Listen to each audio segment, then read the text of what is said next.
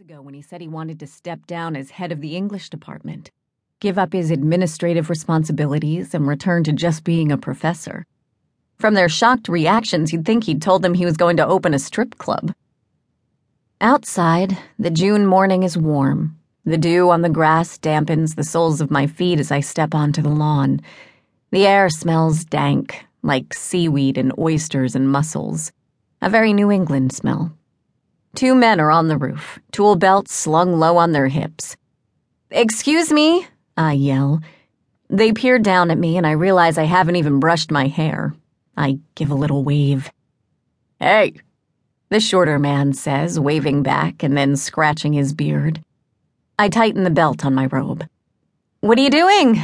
Putting on a new roof?" The shorter man drops his pile of shingles. "Yeah, you got it. I'm surprised this one lasted as long as it did." I glance at my watch. "Do you know it's only 8:25? Isn't that a little early?"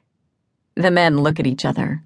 Well, we always start at 8, the taller man says, tucking in his green Downs auto body t-shirt, where it's popped out in the back.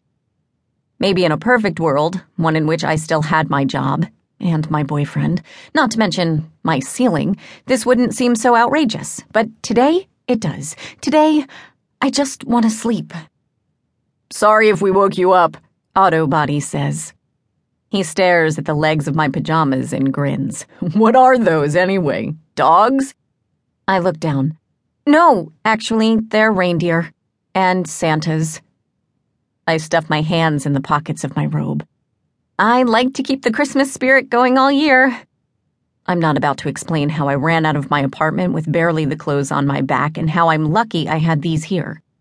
"Ah," he says. "Good idea." "So, is this going to take long?" I ask, wondering how many mornings my sleep will be curtailed. The bearded man glances at the roof. "A couple of weeks, maybe longer, depending on the weather." I make a mental note to pick up a pair of earplugs. "I'd better leave you to your work, then."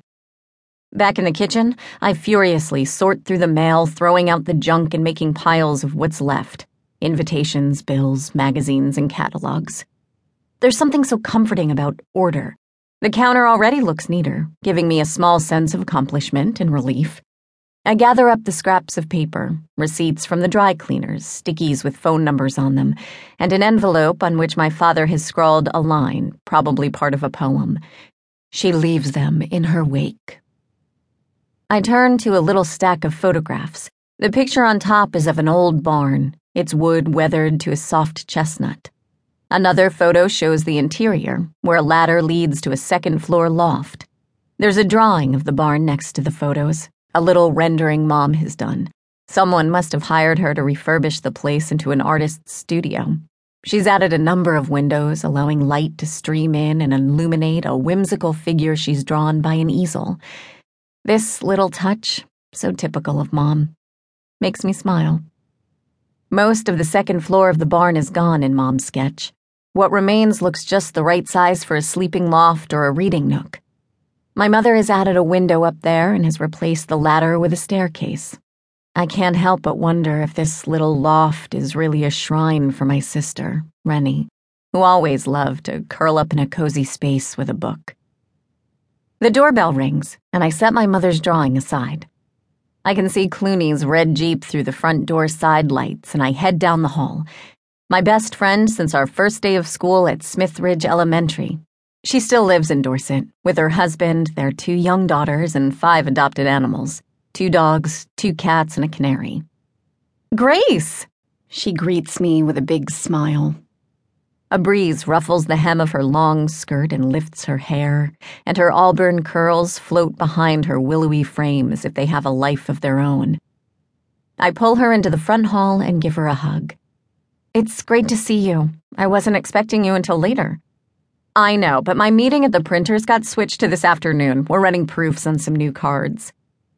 Clooney has her own line of greeting cards, featuring drawings she creates with pen and ink and watercolors. She places dogs and cats and other animals in human situations, doing things like blowing out candles on a birthday cake, sailing a sloop in a race, drinking cocktails at a party, and relaxing in beach chairs by the ocean.